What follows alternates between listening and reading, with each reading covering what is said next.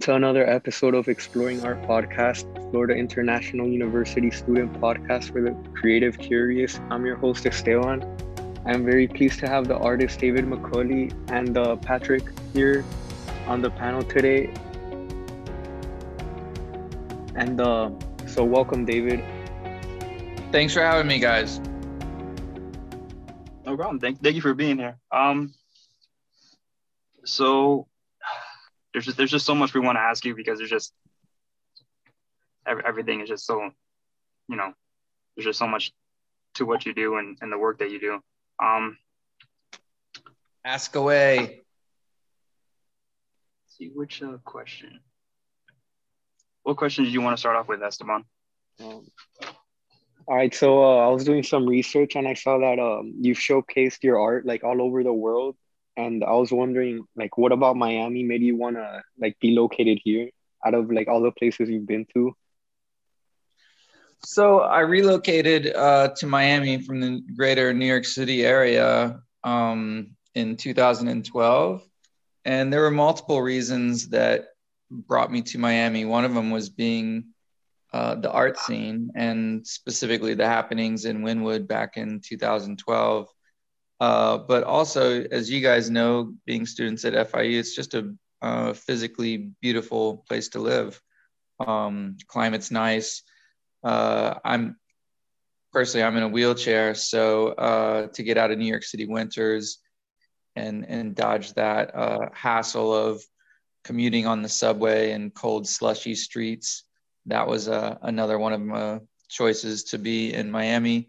And Miami also has an incredibly supportive spinal cord injury and paralysis community. So once I moved down there, another one of my factors was to be able to participate with the Miami Project and the clinical trials that they had going on over there at Jackson Hospital. Oh, wow. Well, yeah, that kind of leads us to another question we actually had, which was how has being paralyzed affected your art career? So it's limited some of the things I'm able to create artistically, but it's also created opportunities for me by being a part of that community of disabled artists. One of the companies that I work primarily with is called Art Lifting, and they're based out of Boston.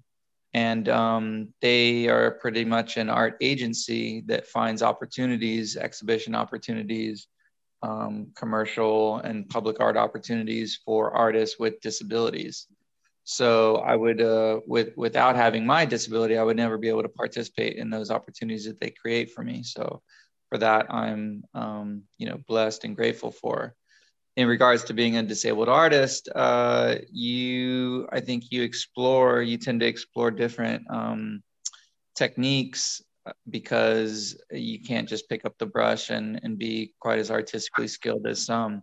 So that's always led me to explore different ways of creating art. A lot of people think of artists with disabilities specifically as like mouth painters, but there's really an unlimited way of tips and techniques to create art, whether using gravity to pour paint or stencils to create like layered designs, things like that. I also use rusting agents and patinas when I'm doing types of metal work. So the actual medium that I use with those projects, that's helping create the artwork as well. So I think it's actually led to my development of creativity by having a disability, because I'm forced to explore these various adaptive techniques and tricks. Oh. That's amazing, and it's just, I've been looking at a lot of your art, and it does, like, you do, it seems like you do a lot of, I guess, you kind of mix it up with the different styles and like the different ways that you present your art. Like some of it's showing as like physical representations almost, and others painting. Um, I guess what is your favorite? Like, do you have a style of art that you always go back to, one that feels like represents you best? You know what? I don't. I feel like there's definitely a style of art that I'm known for, and I would say that's more of like the text-based typography work. But over the past couple of years, I've kind of grown away from that and have just been doing a lot of like classically trained oil painting, and that's what I have on my multiple easels in the studio now is just paintings, and I really enjoy exploring that. But I haven't really exhibited much of that recent work for various reasons, I guess. Awesome. So was art always something that you had a passion for, or was it something that kind of came later in life for you? I always had creative outlets as a kid, and my mom is a classically trained painter as well. But I didn't take that input from her at a young age.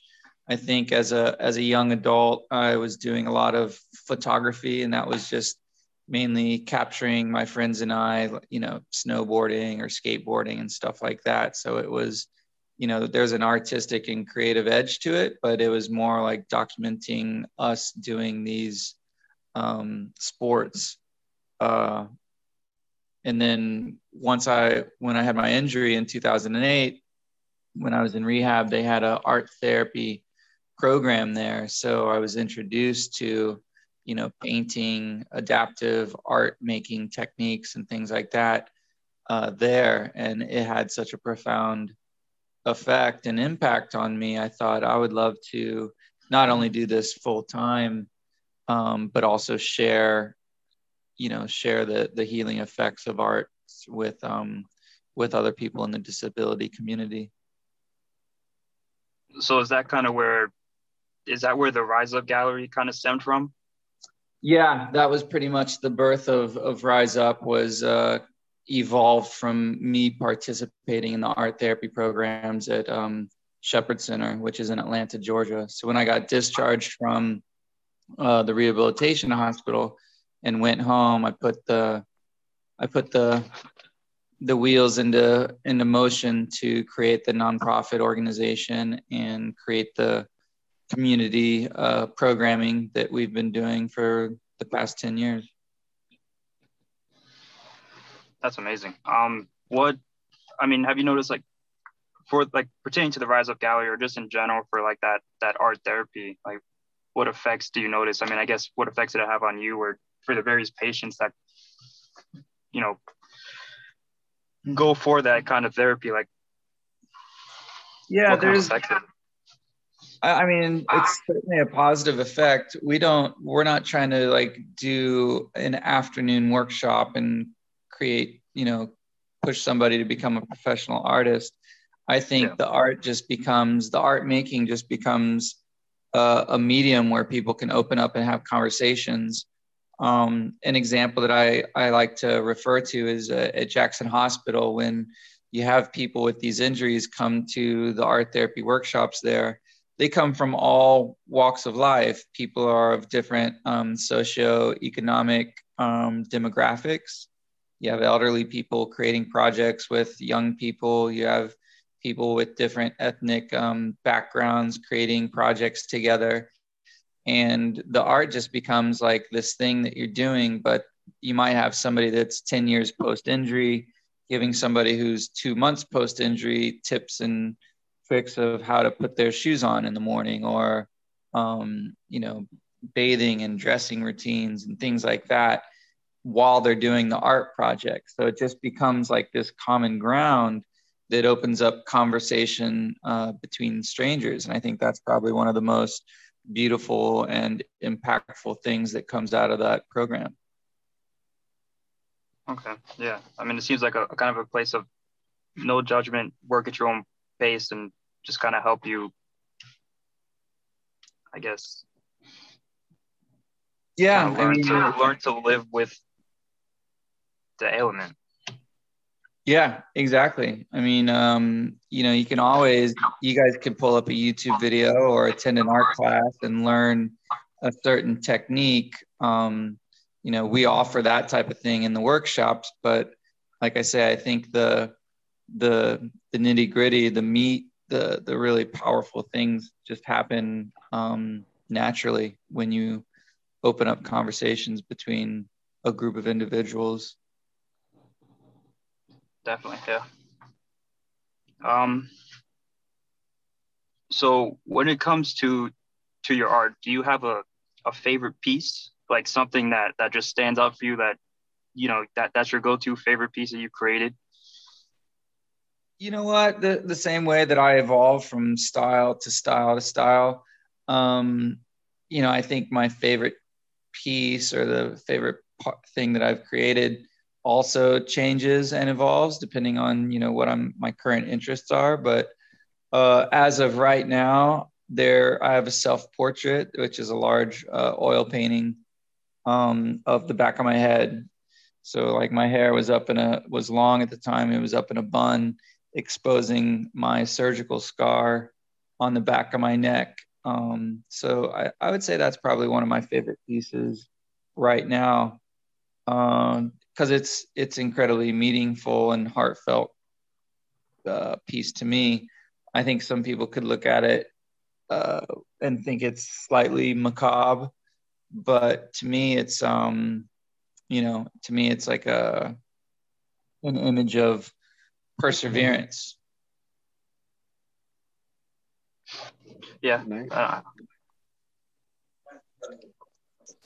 Did you have any questions, Esteban? Um, yeah. Were there like any specific artists that inspired you growing up?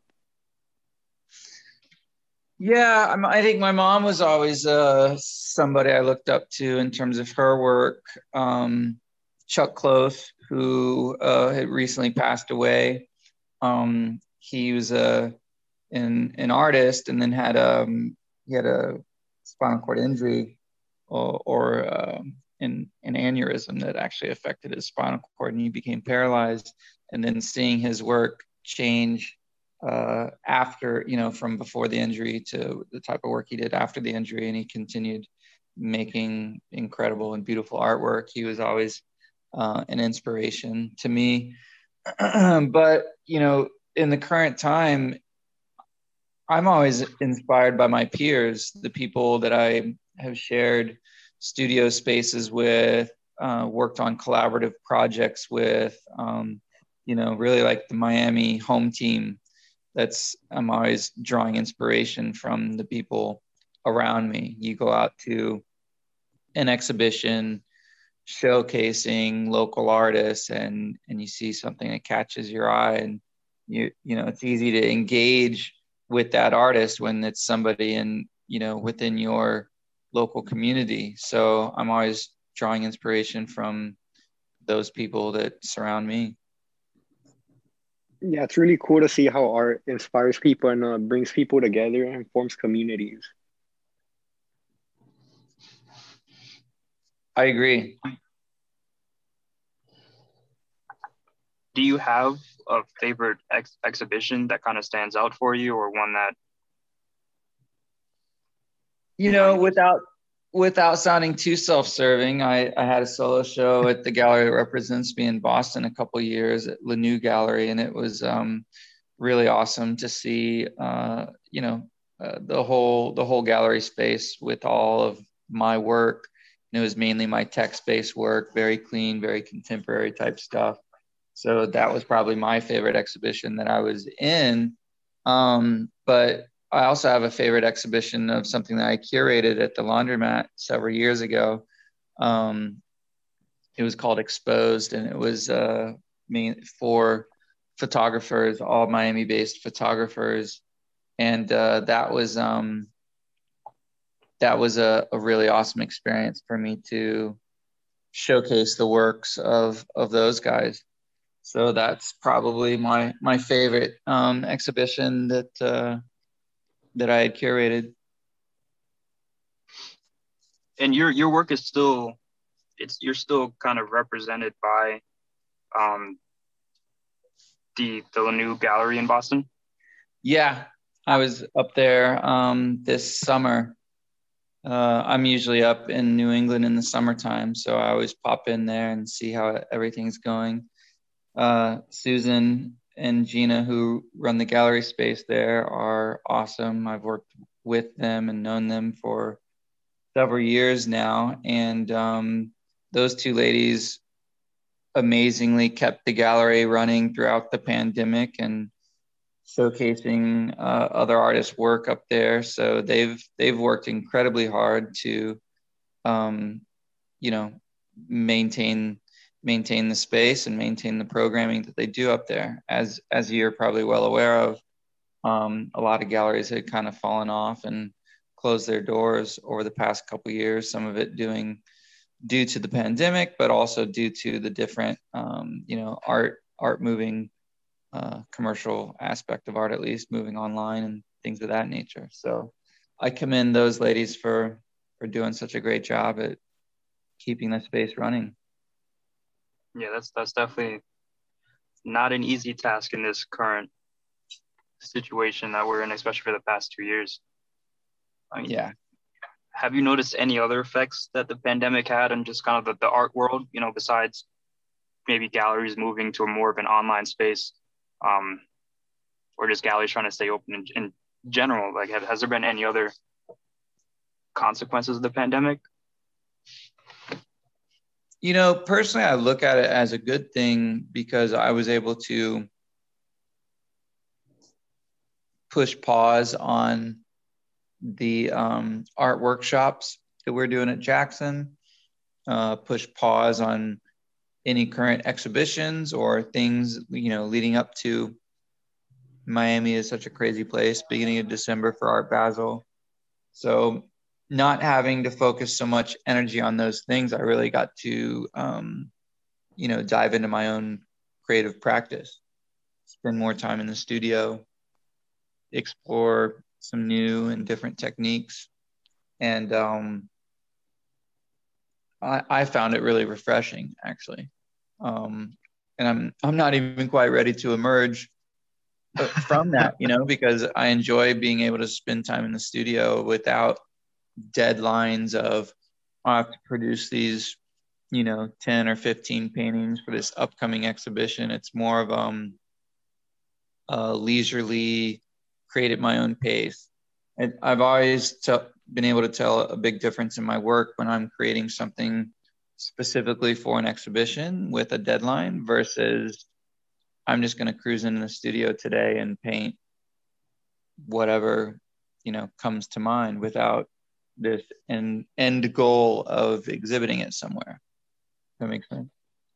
Yeah, like the end goal or like deadlines always just create that unneeded stress, and I can see it kind of blocking like creative ideas because you're just sitting there under stress trying to figure out what am I going to do, what am I going to create, and have everything ready by this date, and hopefully everyone likes it too. So it's just, it's a lot of unneeded stress that can just hinder your creative process. Exactly. And I do agree too with the pandemic. As bad as it was, it kind of, for certain people, I think it allowed them to just sit back, relax, focus on themselves, maybe find new hobbies or explore their hobbies more, and not stress every day with just the everyday life we had before it hit. Yeah, I think self-reflection is a good thing, and a lot of times we don't create time for that, and the pandemic kind of forced us into creating time for it. It's good to hold up a mirror every once in a while. Mental health is extremely important, and I think a lot of people have taken that or realized that during the pandemic. I agree.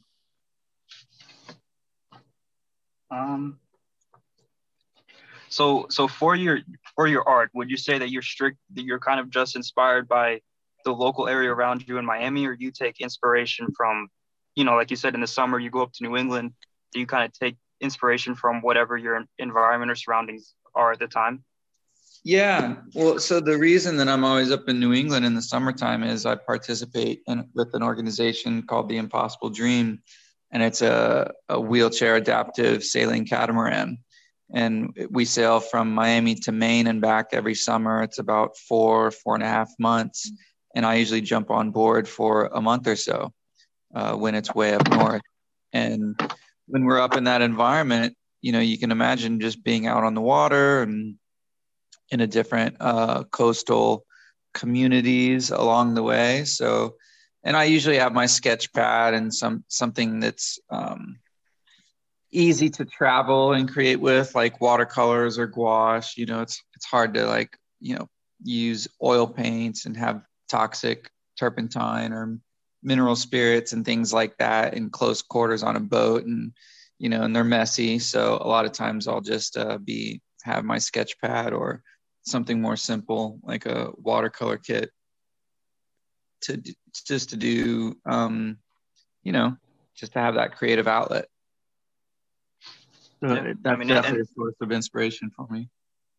And it's a big change. I mean, I'm from the Massachusetts area, and so like going up there, it's just a huge change of scenery. It's beautiful up there, and just like the more I guess hills, mountains kind of look to it. In wintertime, you get the snow. You get a lot of just different scenery up there. Yeah, and a lot more history as well. Yeah. Whole change of culture to go from Florida to Massachusetts or New Hampshire. Yeah, much different. Do you have any other questions, Esteban? No. What about you? I'm trying to think of anything. Else. I don't know if I have any more questions. I don't know if we're hitting a time limit or not. I think we just got there. Okay. All right, so I want to thank you for joining us today, David and Patrick. I really appreciate it. This concludes Exploring Art Podcast. Subscribe to Exploring Art Podcast on iTunes, Spotify, SoundCloud, or wherever you get your podcasts. Thank you for listening. Please join us soon, and remember to stay curious. Appreciate it, guys. Thanks again.